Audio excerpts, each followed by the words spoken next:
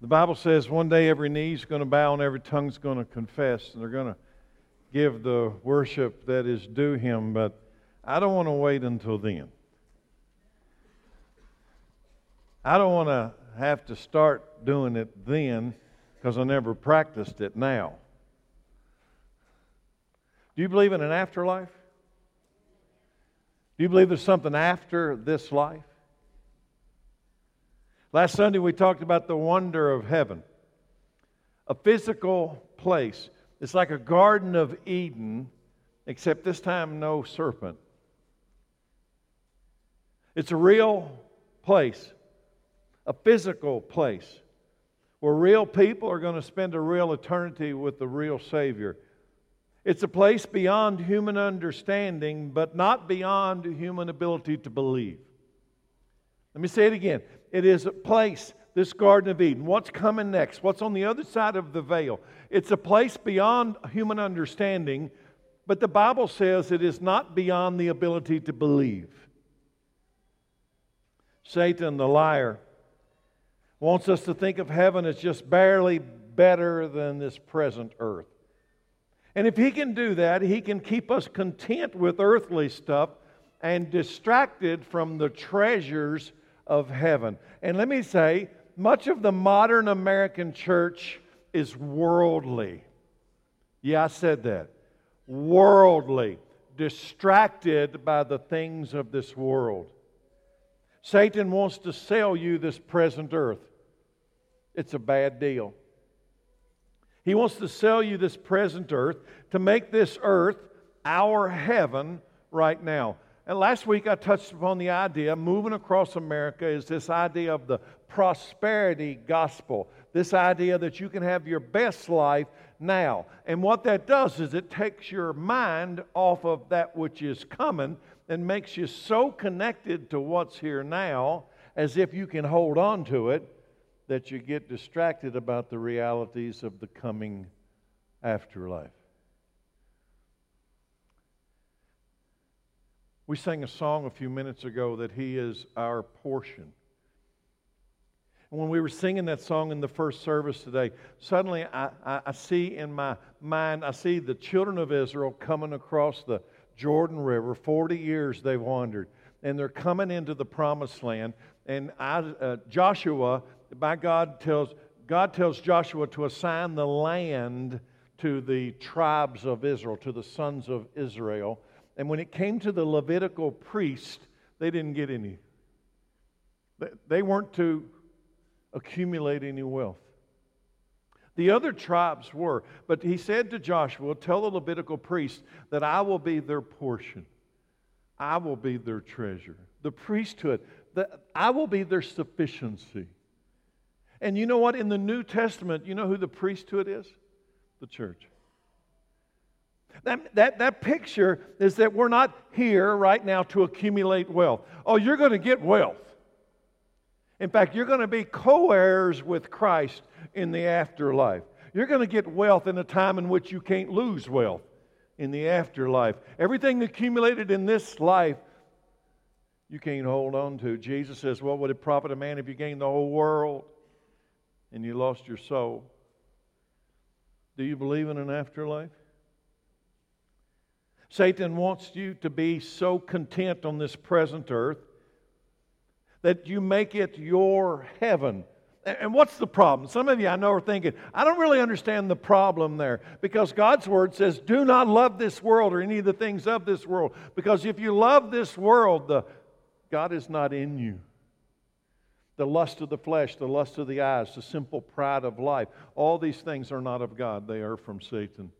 And he does it so that you will be so busy, so distracted, so caught up in the affairs of the world, that the afterlife will sneak upon you and catch you unaware. God tells us to keep our minds and our eyes fixed on heaven, not on the earth. Church, the church has become worldly. This scripture from Colossians is a central theme to this 7-part series on the afterlife. Colossians 3:1, it says, since you have been raised to a new life with Christ. Is that us? I'm asking you. That's why we're here today. Since we have been raised to a new life, We're not trying to accumulate the world's wealth. We know that there's an afterlife. We're accumulating. Do not store up for yourself treasures on earth. What? You can't hold on to it. Since we've been raised to a new life with Christ, what do? We set our sights on the realities of heaven. Now, if you're a visitor with us today, I want you to know, back of the bulletin, there are blanks. They will be shown in yellow so that you can maybe keep up and take some notes today. We've been raised in Christ, and we've been called to set our sights. That means you focus your attention on the realities of heaven. Why? Where Christ sits in the place of honor at God's right hand. Think about the things of heaven, not the things of earth. Let me ask you, church, what are you going to do with this? These words from the Word of God. What are you going to do with this? Set your eyes on the things of heaven, not the things of the earth. Verse 3, for you died to this life, and your real life is hidden with Christ in God. And when Christ, who is your life, is revealed to the whole world, what's going to happen? You're going to share in His glory. And you'll be able to hold on to that treasure forever. I've not met very many people that didn't think they were going to heaven. Have you? I've not met very many people that didn't think they were going to heaven. In fact, there's one thing that comes to my mind. It's a friend of mine, been a friend of mine for most of my life. I was standing in the front yard several years ago talking to him, and he said something that kind of caught me off guard. He looked at me, and I was sharing Christ with him. And he looked at me and he said, Terry, I know that I'm lost. I didn't pry. He just confessed, Terry, I know right now that if I died, I would go to hell. I know that I'm lost. And my response is, why would you spend one day in that condition if you don't have to? To my knowledge, to this day, and that's been years ago, he has still never come to Christ. I've been to funerals of non-believers. You've been to funerals of non-believers. And you know what everybody says at funerals of non-believers? I'm not here to judge their eternity. That's way above my pay grade. But to a person who their whole life claimed not to believe that Jesus is who He says He is. I've been to funerals of non-believers, and you know what everybody says? He's in a better place. Everybody's in a better place, I guess. In funeral homes, people say, what? You know what the line is. I'm not making light of the line. I'm just being real today. You know what people say? He was a good man. He was a good man. Not once in all my years in visitation in funeral homes has somebody ever said, well, he was a jerk. I suppose that if you thought he was a jerk, you probably wouldn't have went to visitation that particular day. He's a good man. Can I ask you a question? How good is good enough? How good is good enough to go to the afterlife? Does everyone go to heaven? Is everyone in a better place? There's this religion, people don't want to call it a religion, but it's a religion called universalism. And the religion of universalism is that everybody goes to a better place. It's practiced in funeral homes around the world. Universalism. He's a good man. He's in a better place. She's a good woman. She's in a better place. It's universalism. It doesn't really matter who you are, what you did, what you didn't do, what you believe true or what you believe false. You're in a better place. It's universalism. The problem is it's not true. It's just not true. I'll never forget sitting at a table years ago when I was still in the business world. And we had a bunch of Japanese guests that had flown in from Japan, and my job was to take them out to dinner one night, and I did. We're sitting at a table at a restaurant, and I thought I would entertain myself by asking them a question. Now understand that from Japan, they have fundamentally Buddhism and Shintoism, two Eastern religions that pretty much mean nothing to most Japanese. There's a very small percent of Christians in Japan.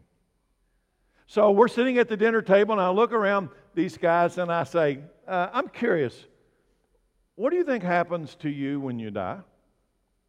You want good table conversation? That's a good one. What do you think is going to happen to you when you die? Well, the first guy, I'll never forget this. There's one guy, he looks at me and he says, nothing happens to me when I die. I believe it's just fade to black unconsciousness. When you're dead, you're dead.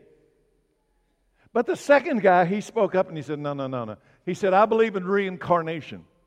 He said, I believe that if I live a good life, that I can come back, my soul will come back reincarnated in another creature. And then he said, if I lived a really good life, I can come back in a horse in Kentucky. Now he said, you don't want to be a horse just anywhere, but if you have a really good life, you can come back as a horse in Kentucky, because horses in Kentucky live better than a lot of people. And then I said, well, what if you live a bad life? He said, if you live a bad life, then you come back as a pig or some kind of a creature that no one likes. And then I asked a question. This conversation went on for a while. And then I asked a question. But how do you know what's good enough to be a horse in Kentucky? He said, I don't know. What do you mean you don't know? You're basing your eternity on what you don't know? You see, even these men, when I went around the table, very few of them believed in nothingness. Most of these guys formed in Eastern religion believed in an afterlife. Why? Listen carefully. Why? Why are these guys, none of them had ever read this book. Why do these guys believe in an afterlife? I've concluded this, because without heaven, life is meaningless. Without heaven, let's be real. Be honest. If you came from nothing and you're going to nothing, then what is the meaning of your life between the two nothings? Nothing. Just be honest. Why don't you just be honest? If you don't believe that God created you, it's His breath in my lungs, so I pour out my praise. Well, that means that I believe that life comes from a life giver, the Creator, God the Father of Abraham, Isaac, and Jacob. That one. That I believe there's a before, and that makes me believe there's an after. And if there's a before and an after, then in the middle there's a purpose. Right? There's a purpose. And even these guys formed in Eastern religion acknowledge there must be something after, because if there's nothing after, then what I'm doing right now is meaningless. Why do you get out of bed in the morning?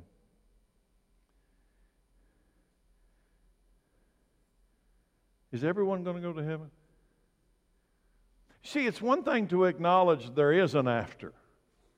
But the next question is, does everybody go to heaven in the after? Let's ask Jesus. A lot of people have a lot of opinions. I have no intention of coming back in a horse in Kentucky or anywhere else. There's a lot of places you can ask the question, seek the answer to the question, does everybody go to heaven? But Jesus Himself says that He's the gate and He's the way, and He says He alone holds the key to heaven's door. Do you want to know the truth? You see, I'm asking the question, do you want to know the truth? Are you sure? Because a lot of people say they want to know the truth as long as the truth doesn't conflict with your current life. Preacher, tell me something that makes me feel good. That's why everybody goes to funeral homes and says he's in a better place, because they don't want to deal with the truth. Nobody wants to deal with the truth. Where can you get the truth? On TV? What about Google? Everybody goes to Google, right? Can you Google, does everybody go to heaven? Maybe watch the news and see, does everybody go to heaven? Wait till somebody puts out a documentary on KET. Well, I'll tell you something entertaining. I thought I'd ask Siri. So I got my iPhone out, and yesterday, and I just played a game with her for a little while. I think she became aggravated after a little while. She is a little touchy. I said, Siri, hey Siri, does everybody go to heaven? She doesn't know. She gave me the most roundabout answers, and finally she quit talking to me. I don't think Siri knows how to get to heaven. But I believe I know the one who does. And I'll tell you why. He's from heaven. And right now, he's in heaven. And he's sitting at the right hand of the Father. And here's what he says. In John 10, verse 7, he, Jesus, explained to them, I tell you the truth. I am the gate for the sheep. And all who came before me were thieves and robbers. But the true sheep did not listen to them. Yes, I am the gate. And those who come in through me will be saved. Saved from what? They will come in and go freely and will find good pasture. Where are you going to... What are you going to be saved from? And where is this green pasture? Where's this good pasture that the sheep are going to go to? It's in the afterlife. In John 14:6, Jesus says this, I am the way, the truth, and the life. And then he makes a bold proclamation. He says, no one can come to the Father except through me. In Revelation 3:7, Jesus says, write this letter to the angel of the church in Philadelphia. This is the message from the one who is holy and true, the one who has the key. He's got a key. Jesus has got a key of David. What he opens, no one can close. And what he closes, no one can open. Can you overpower him at the door? It sounds like he's got this door and a key to the door. And if he shuts the door is shut. And if he opens the door is open. Jesus is the gate. He's the way. And Jesus holds the keys to heaven. He holds the keys to death. He holds the keys to hell. He's telling the truth or he's a liar. All of us at some point in our life are going to have to come to this conclusion. What are you going to do with this man Jesus? Is he telling you the truth? Because he says, I tell you the truth. Or you think he's a liar? The Father has given all power, authority, and dominion to His Son Jesus. Jesus not only holds the keys to heaven's gate, and you know, most of you in the room probably don't struggle with that picture. He holds the keys to heaven's gate. And if that door, He shuts that door is shut. You won't push Him out of the way. And if He opens that door is open. But listen carefully. He also holds the keys to the place of the dead. There is an afterlife. There is an afterlife for the saved. Church, listen. There is an afterlife for the saved, and there is an afterlife for the lost. In Revelation 1, verse 18, Jesus says, I am the living one. I died. I am the living one, but I died. But look, I am alive forever and ever. Paradise. I died. But now He lives forever in paradise. And He says, I hold the keys of death and the grave. Most Christians believe and acknowledge He holds the keys to heaven's gate. But you need to understand there is an alternative. When I seek the answer, does everyone go to heaven? He says there's another key to another destination. I hold the keys to death and the grave. I guess you could call it the master key. It's a narrow gate that Jesus holds the key to called paradise. It's not narrow because He didn't make it big enough. Why is the gate narrow? Why is it not wide? Is there some architectural flaw? No. It's narrow because He knows in advance who's going to believe Him. He knows in advance who's going to choose Him. He knows in this room right now. I don't know. But He knows in this room right now who believes that He is who He says He is. He knows in this room right now whether or not you are sold out to Him and the afterlife, or you have been duped into pursuing treasures in this life. He knows. I don't know. He does. Matthew 7:13. You can enter God's kingdom only through a narrow gate. Why did He have to bring that up? You can enter God's kingdom only through the narrow gate. The highway to hell is broad and its gate is wide, and for the many, why do you have to say many? I guess that's why it's wide. For the many who choose that way. It's a choice. Do you understand? It's a choice. You can choose to fix your eyes, your sights on this current world and allow Satan to have your entire life's purpose, the accumulation of more and more and more and more and more and more stuff, more and more and more of what the world has, knowing you can't hold on to it. You can't hold on to it. You will die and somebody else will be left to throw it away. Sell it at the 127 yard sale. He knows. It's a choice. There's nothing wrong with having things until those things take your eyes and your purpose off of the afterlife and the narrow gate. Verse 14, the gateway to life is very narrow and the road is difficult. I am not a prosperity preacher. I'm going to tell you the truth. The road is narrow and the road is difficult. If you want the easy way, it's not Jesus. If you want the way to eternal life, it's only Jesus. But it is not the easy way. And look at what He says. Only a few ever find it. So let's go back to the question. Does everybody go to heaven? Who are you going to believe? Jesus says only a few are ever going to find it. Many are not going to find it. A few are going to find it. Find what? The gate is not a thing. The gate is a person. The afterlife is coming. The afterlife is coming for the saved, and the afterlife is coming for the lost. And we all have the thing that keeps us from the afterlife in heaven. Are you ready?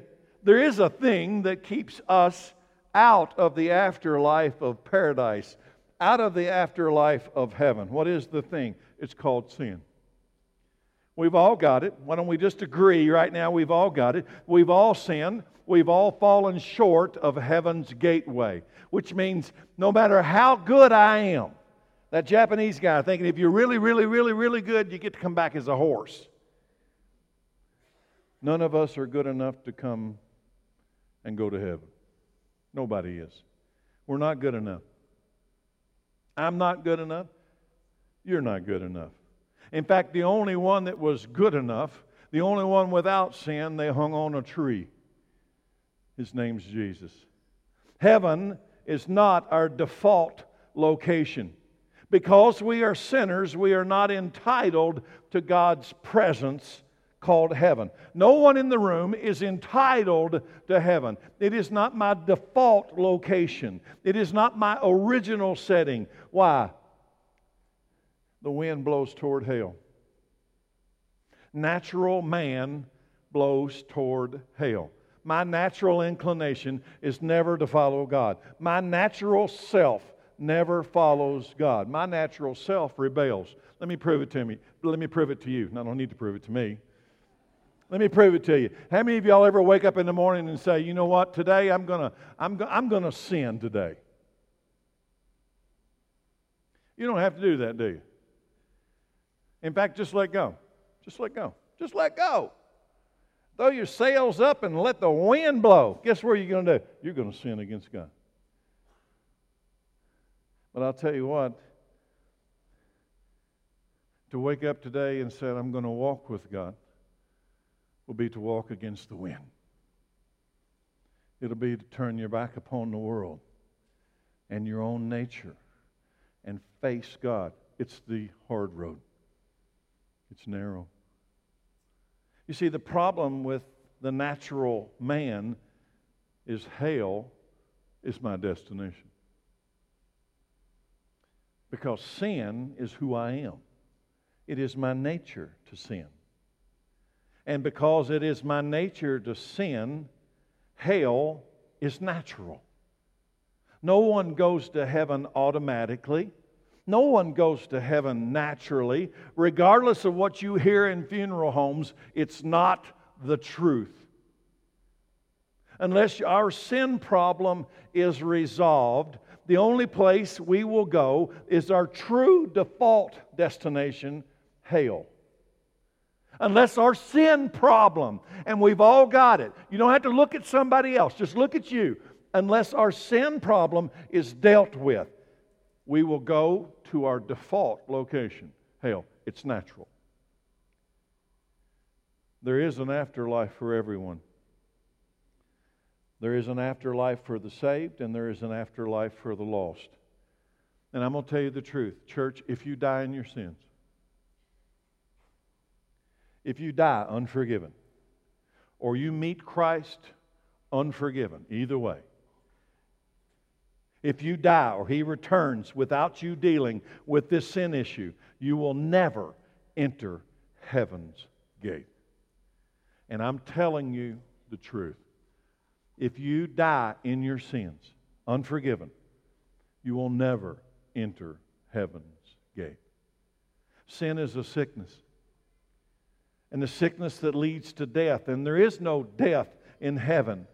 You need to get this sickness cured before the Lord calls you into the afterlife. And the cure is this. Listen, I'm going to tell you the cure. I'm not going to just tell you we've all got this sickness, that the sickness leads us to a destination called hell. I'm going to tell you the cure to the sickness. You're forgiven. And only one can forgive you. God wants to forgive you. He wants to erase your sin, to remove it as far as the east is from the west, to bury it in the depths of the ocean. He wants to take away your sin. And if He can take away your sin, cover your sin, then you enter the afterlife holy, so that you're prepared to meet holy. How can I have my sins removed? Jesus. The blood of Christ atones for, pays off your sin debt. In John 8:24, Jesus says, "This is why I said that you will die in your sins." You know who He's talking to? He's talking to religious people that thought their works could get them to heaven. He thought that you could be good enough, kind of like that idea that I could be good enough to be like in a racehorse. No. He's looking at religious people. And He says, "This is why I said you will die in your sins. For unless you believe that I am who I claim to be, you will die in your sins." You know, I can't look at the audience today and I can't say, you and you and you and you and you. You all really believe that Jesus is who He says He is. But I can tell you this, He knows. He knows.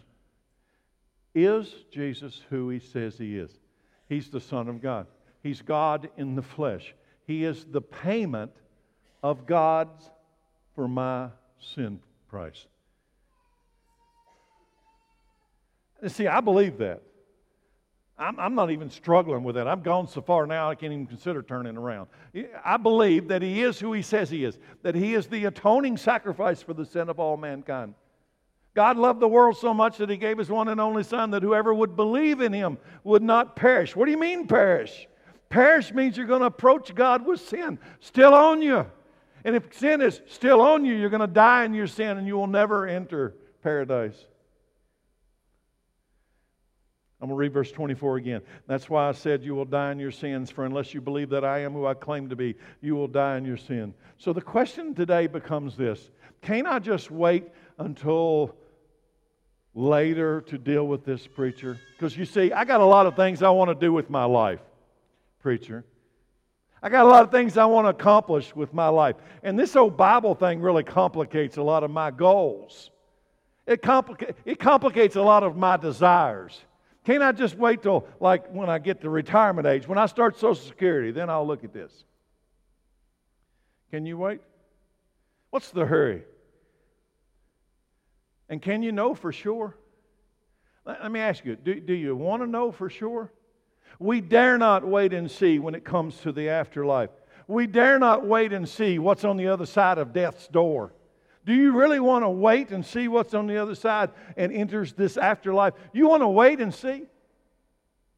We can't just cross our fingers and hope that our names are written in the Lamb's Book of Life. Next week, I'm going to plan to deal with this question of, can you know for sure? But I want to tell you something today. That voice that whispers in your ear, there's no hurry, you got plenty of time, that voice is not God talking to you. I am sure of that. You know why?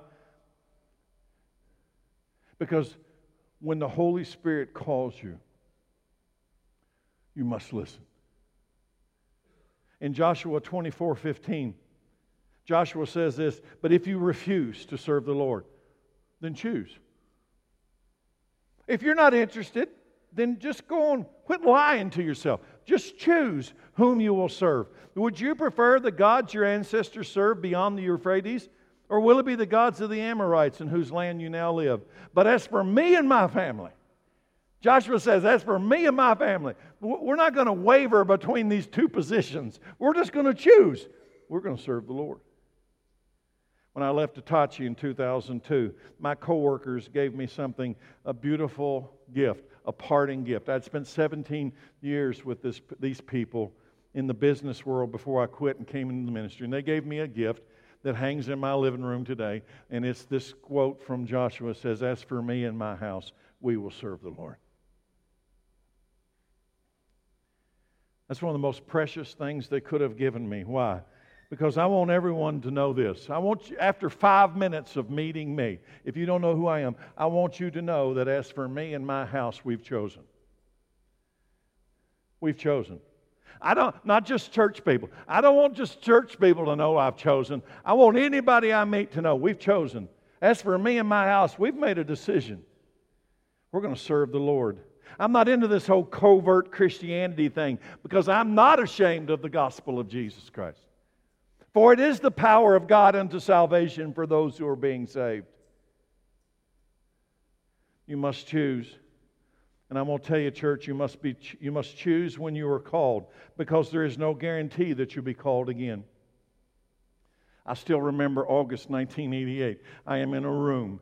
The preacher is preaching. And I can tell you this, I'm almost embarrassed to tell you this, I cannot tell you a single word that preacher said that day.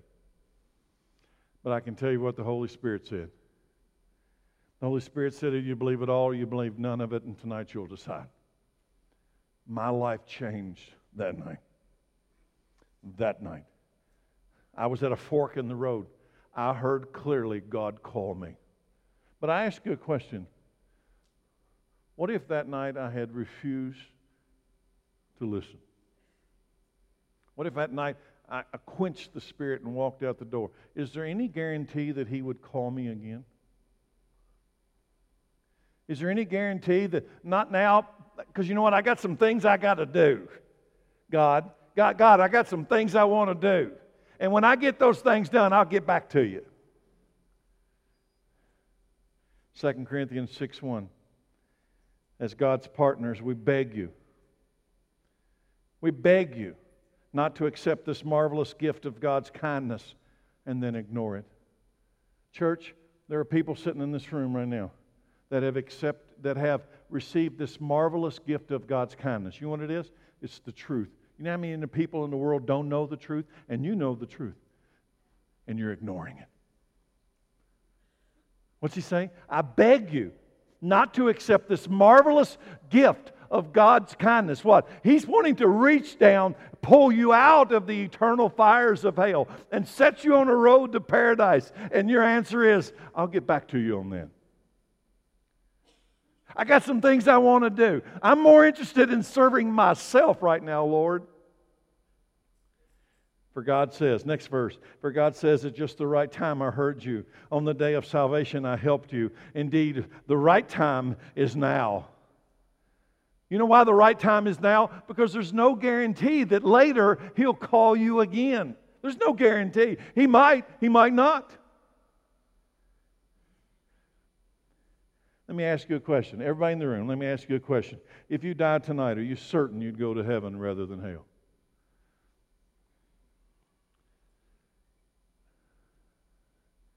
I'm going to pause for a moment on that question and look at the Bible, what it says. As you make up your mind, as you formulate your mind, what is the pursuit and purpose of your life? I think it's reasonable that I ought to tell you what this book says about hell. Hell is a place created by God for the punishment of Satan and his fallen angels. Do you know how I know that? Jesus told me. I believe this is the Word of God. And Jesus says this, Matthew 25. Then the king will turn to those on his left. These are the lost. And he will say, away with you, you cursed ones, into the eternal fire prepared for who? For people? Not originally. Prepared for the devil and his demons. For I was hungry, and you didn't feed me. And I was thirsty, and you didn't give me a drink. And I was a stranger, and you didn't invite me into your home. And I was naked, and you didn't give me clothing. And I was sick and in prison, and you didn't visit me. Pause in the story. Anybody think this sounds a whole lot like about the rich man and Lazarus?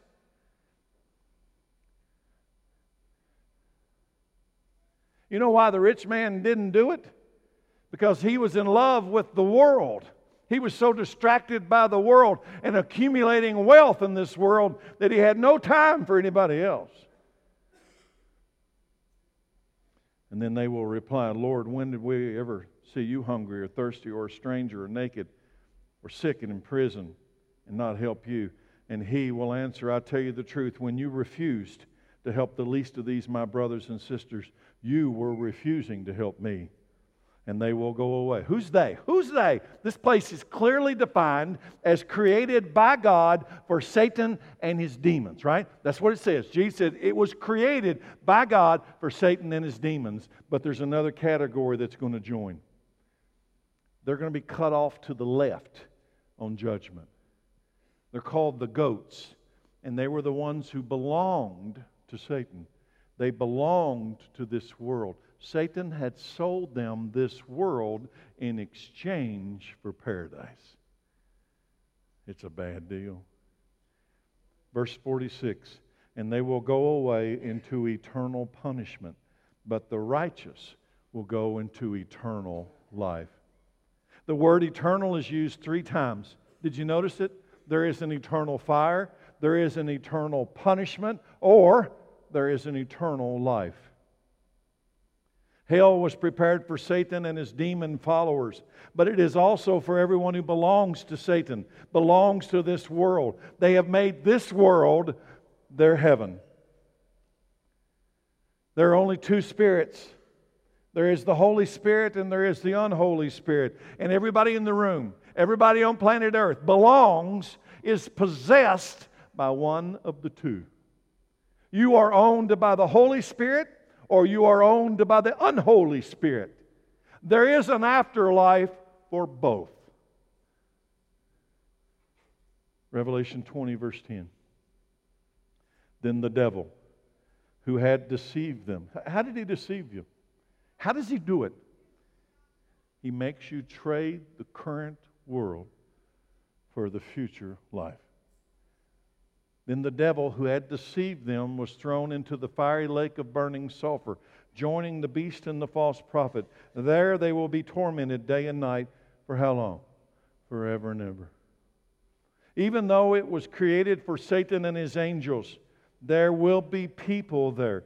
People who have rejected eternal salvation offered by the blood of Christ. You know what they rejected? I'm going to make it simple. They rejected the forgiveness of sins. They rejected it.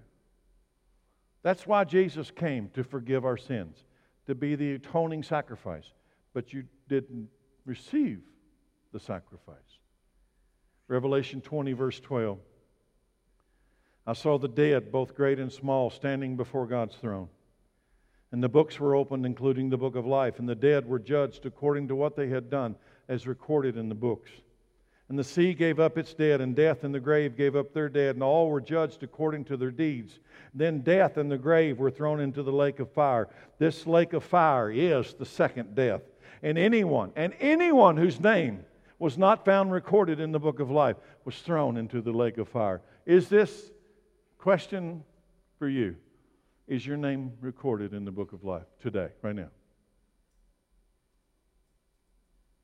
You see, that kind of dispels the funeral home logic. He's in a better place. Not everyone is in a better place. Not everyone is in a better place. The torment never stops. It is an everlasting suffering. Just as sure as heaven is a place of eternally blessed, hell is a place of eternally cursed. Eternal blessings or eternal curses. Now I want you to listen very carefully to what I'm about to say. I've heard some preachers, and I've done some studies, and I've heard some preachers that I deeply respect. I'll give you one's name, Dr. David Reagan. Talk about how hell not being eternal. But the people in hell will eventually disappear into unconsciousness depending upon the judgment of God. Now let me explain what that means. I've heard some preachers that I have a great deal of respect for, Bible scholars that will take Bible verses, and I've studied them myself, that would explain why they believe that a hell for the lost is not eternal, but it is dependent upon your judgment. For example, one person might receive 10,000 years and then they turn to dust unconsciousness. Another person might receive 5,000 years and they turn to dust unconsciousness. Listen, I don't know. But I do know this. Would you be okay with hell if you only had to spend 1,000 years there? I don't even like going to the dentist and having my teeth cleaned. Much less the idea that I'm going to be in torment for an amount of years only to end in unconsciousness. Now I'm going to tell you, I personally come down on the side that it is eternal and that the worm cannot die. And the worm is the illustration of human life that cannot die.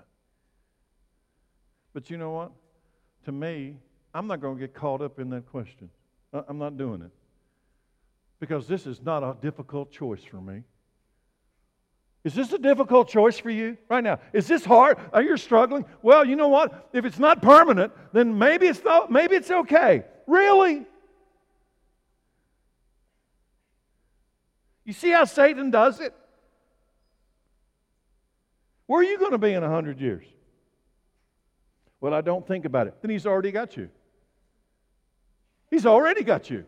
What do you mean? You think you're not going to die? You think it's never going to come to you? He's already deceived you. Hell is a place of fire. It is darkness. There is weeping. There is gnashing of teeth. Hell is a place of conscious punishment of sins without any hope of relief. Most preachers today don't want to talk about hell. It's not very seeker sensitive. It's so narrow-minded. It's so judgmental. You can't grow a church talking about hell, preacher. You know what? I was never told to grow a church. I was told to preach the gospel. If the church grows or doesn't grow, that'll be up to him. It won't be up to me. I was told to tell the truth. Hell is a real place where real people are going to spend a real eternity without a real Savior. Hell is a place of absolute hopelessness. Nothing good is ever going to happen there. People there are going to have physical bodies. Are you listening? People there are going to have some kind of a physical bodies. Those bodies will feel pain and suffering, but they will be unable to end their suffering. You can't commit suicide there. You can't kill yourself and stop it. You'll want to die, but you can't die. And I'm going to ask you a question. In light of today's topic, do you think you're being compassionate when you neglect telling somebody about hell? You think I, as a preacher, would be compassionate to preach about the afterlife, talk about heaven, and never bring up hell when Jesus Himself said most people are going to go to hell? I'm compassionate to you? That's not compassion. That's deception. Jesus loves people. Jesus is compassion. And you know, Jesus said more about hell than anyone else in the Bible. Are you listening to me? And if you're in the room today and say you believe in Jesus, you just don't believe in hell, then you're already lost. You don't have a clue. You don't have, because to believe in Jesus is to believe the words that it's being sure of what you hope for and certain of what you cannot see. So, is Jesus compassionate? Are you compassionate when you go to a family member? And that is not, listen, that's not calling in your friends and saying, y'all going to hell, preacher told me to tell you. That is not it. Jesus is compassionate. And I'm going to tell you what He said. Matthew 10:28, don't be afraid of those who want to kill your body. They cannot touch your soul. Fear only God, who can destroy both your soul and your body in hell. Is that compassionate? Is that loving? I think it is loving. It's a warning.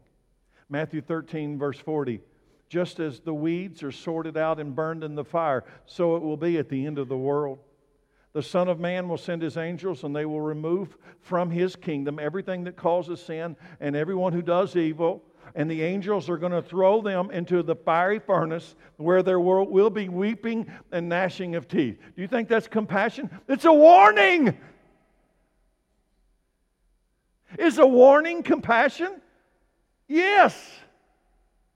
Mark 9:43. If your hand causes you to sin, cut it off. It's better to enter eternal life with only one hand than to go into the unquenchable fire of hell with two hands. I'm going to ask you a question. Is there anything in your life right now, church people, is there anything in your life right now causing you to sin against God? Get rid of it!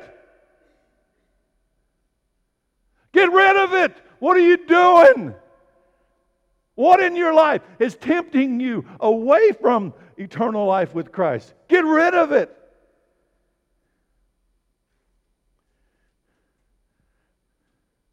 You know how many people, how many men in this church have come to me because they're addicted to pornography? There are men in this room. Well, I'm a straight up shooter. Here we go. There are men in this room who are struggling with pornography right now. You got it on your phone, you got it on your computer. Get rid of it. If you can't control it, you better get rid of it. If your hand offends you, cut it off. It'd be better for you to not have a hand and enter the kingdom of God than to have both hands and be thrown into fire. Get rid of it. I got people, they've come into my office and we talk and they tell me, you know what, I just can't control it. I say, take your computer, open the window and throw it out. I did advise, look down there and make sure there's nobody down there before you pitch it out the window. And then throw it out.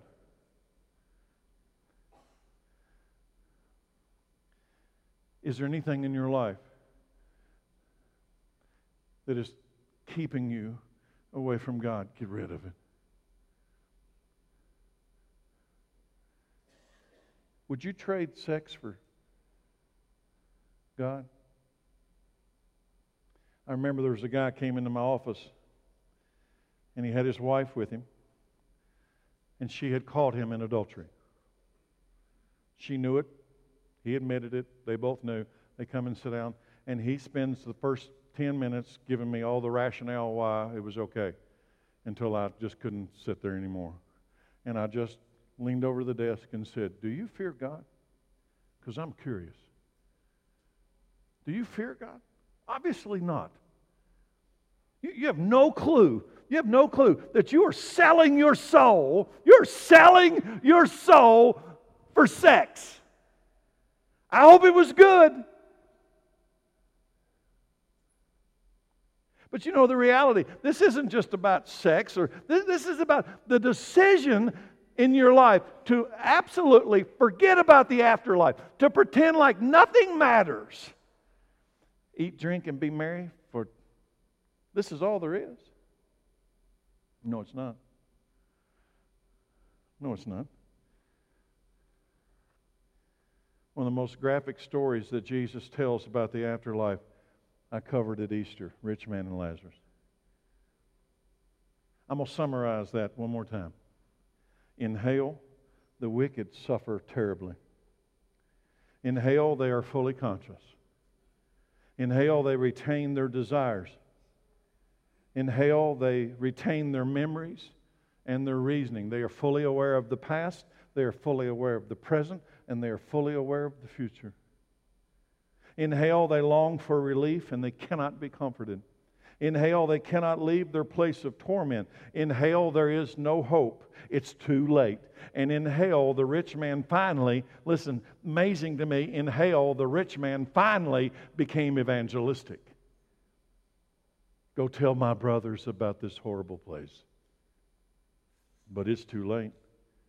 There's a part of all of us that doesn't want to believe in hell. I get it. I do. I get it. There's a part inside of me that doesn't want to believe in hell. Why would God, a loving God, make such an awful place? Some say it's a clever, frightening motivator that churches use to improve their attendance portfolio. I'm going to tell you, preaching about hell probably does not improve attendance. But what if today I'm preaching a message to save your life? I'm asking you. What if today I understand up front that this message is not going to grow the church, but it can save your life? Which one? Is hell a real place where real people are going to spend a real eternity without a real Savior?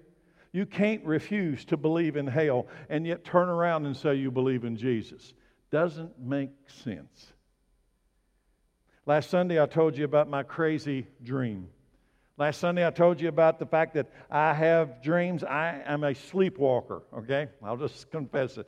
I don't do it as much now as I used to, but I used to sleepwalk all the time. I'd find myself out in the backyard, standing looking at a tree. Having no idea why I'm doing that. I'm having a dream and I walk around the house. Last week I told you about that dream I had when there's a bull coming down the hallway and I jump up in the top of the closet. I've had a lot of those experiences. And dreams have been something that I've done a lot, and I actually walk them through. I'll give you a couple of examples. I was in Japan years ago, and I'm on, I think it's the 8th floor of a high-rise hotel. And I wake up, I have gone out the fire escape, and I am on the landing on the 8th floor, and there's a trap door you pull up that goes to a set of steps. And I am pulled up the trap door, and I wake up. I am locked out of my room. I sleep with clothes on, okay? I need to say that. So you know what I have to do? I have to go down to the lobby, and there's this little Japanese girl about this big, and she can't understand hardly any English, and I have to go up to her and convince her to let me in my room. All she wanted to do was call the police. I've had some terrible dreams, and I've had some good dreams. But there's one dream I had when I was a child, and I think it has to do with, I don't know, I can't really find its origin. But I've always, when I was a child, I was terrified of Tyrone Bridge. And Tyrone Bridge before Bluegrass Parkway was the only way you could get back and forth to Lexington. So I had a terrible fear of Tyrone Bridge. I can remember when I was a little bitty fella that there were 4 boys. I had 3 brothers. And we, before seatbelts and all of that, I remember when we would go over Tyrone Bridge, I would crawl up in a ball underneath my brother's feet in the floorboard because I couldn't stand to look out the window of Tyrone Bridge. I'm okay now, so if some of y'all are wondering, I drive Tyrone Bridge now. But it was years later that I had a dream. And I want to share to you the dream as an illustration today. I had a dream that it was a fogging morning, and I was driving to Lexington to do a hospital visit, and I was going across Tyrone Bridge. When I popped over the hill, heading down toward the river, something told me that something was wrong. This is a dream, okay? This was a dream I had not so many years ago. Something told me that something's wrong in my dream. So I slowed down cautiously before I came to the bridge itself, when my headlights pierced through the fog to see that the bridge had fallen overnight in my dream. I was struck by the horror of those who probably were on the bridge when it fell, and the horror of those that in the fog had before me fallen over car by car by car, not knowing that the bridge was gone. And in my dream, an urgent question came to me. In my dream, there was an urgent event, almost like one of those heart palpitation events. Would I turn around at the bottom of Tyrone Hill and drive back up as fast as I can to get over to Bijou Parkway to go to that hospital visit? Or would that be option A, or would I turn my car sideways, turn on my flashers, and do everything in my power to stop these cars from plunging over into the river to their death?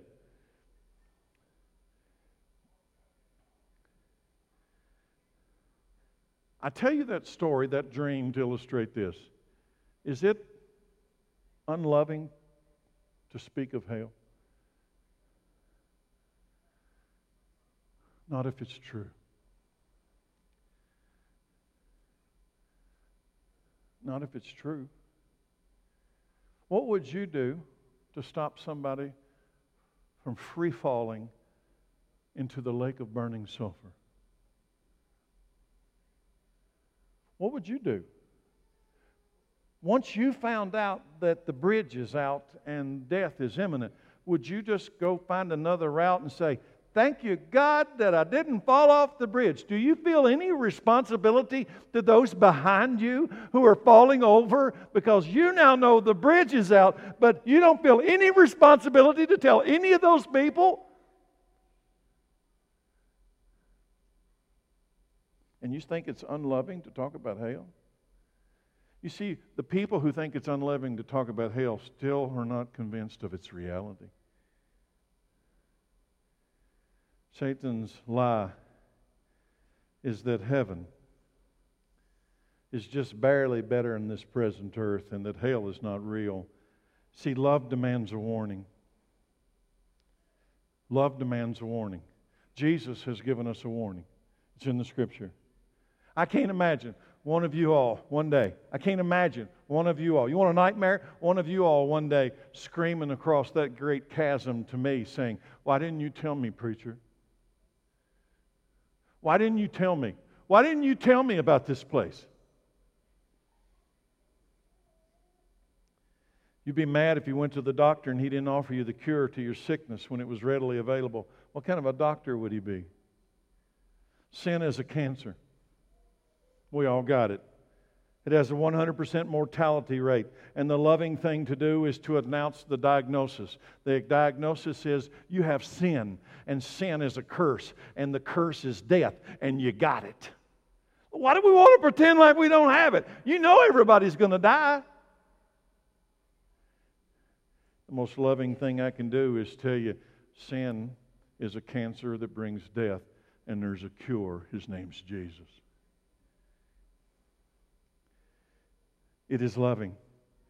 It is the most loving thing to announce the truth about the consequences that are coming to those who refuse to accept the cure. I want to close today by reading a paragraph from Randy Alcorn's book called Heaven. Here's what he wrote. God and Satan are not equal opposites. Likewise, hell is not heaven's equal opposite. Just as God has no equal as a person, heaven has no equal as a place. Hell will be amazingly dull, small, and insignificant, without company, camaraderie, purpose, or accomplishment. It will not have its own stories. It will merely be a footnote on history, a crack in the pavement.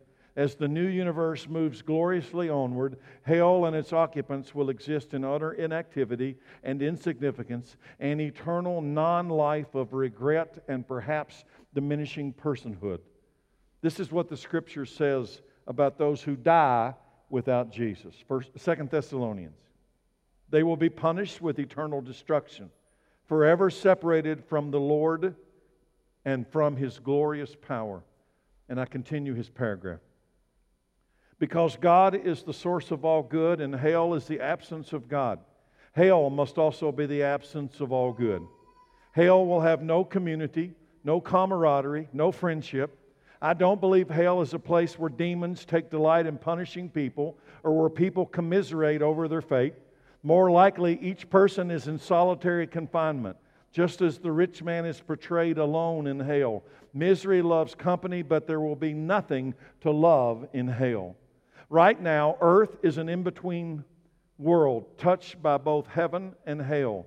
Earth leads directly to heaven and directly into hell, affording a choice between the two. The best of life on earth is a glimpse of heaven. The worst of life on earth is a glimpse of hell. For Christians, this present life is the closest they will ever come to hell. For unbelievers, it's the closest they will ever come to heaven.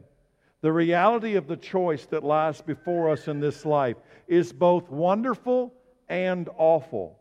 Given the reality of our two possible destinations, shouldn't we be willing to pay any price to avoid hell and go to heaven? And yet the price has already been paid. What was the price? Revelation 5:9. And they sang a new song. And with these words, you are worthy to take the scroll and break its seal and open it, for you were slaughtered, and your blood has ransomed people for God and from every tribe and language and people and nation.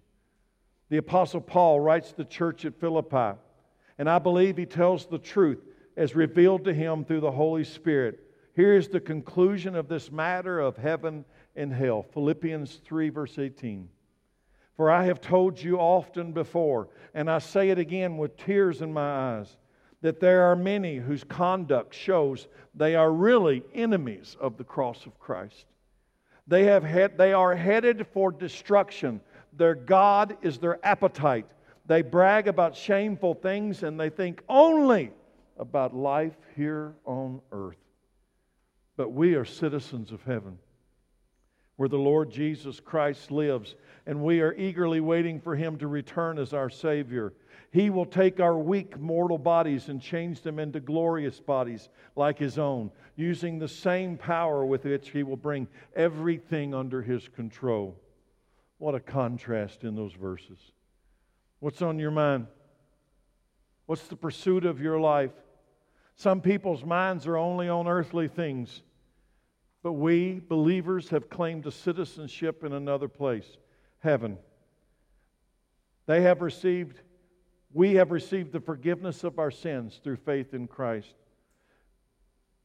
I want to do something in closing before he comes out to sing this song. Put up Colossians 3:1. I took out the words we and put in first person. And I want to read this aloud today as an act of worship. And I'd like to ask you to read it aloud with me, but I want you to think consciously what's coming out of your mouth. Listen to these words. These are words of truth, if they belong to you. Read them aloud with me. Since I have been raised to a new life with Christ, I will set my sights on the realities of heaven, where Christ sits in the place of honor at God's right hand. I will think about the things of heaven, not the things of earth. For I have died to this life, and my real life is hidden with Christ in God. And when Christ, who is my life, is revealed to the whole world, I will share in His glory. I'm going to ask Chad to come on out. You know why we sing songs? Well, it fills up a time slot. You know why we sing songs? Because God has reached down and pulled us out of the lake of burning sulfur. He has delivered us from the flames.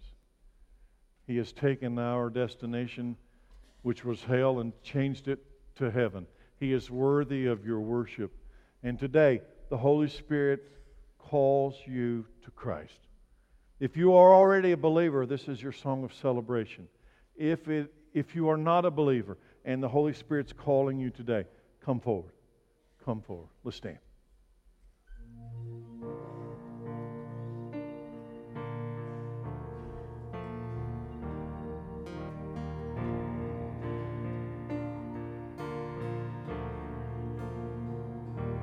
Cast my mind to Calvary, where Jesus bled and died.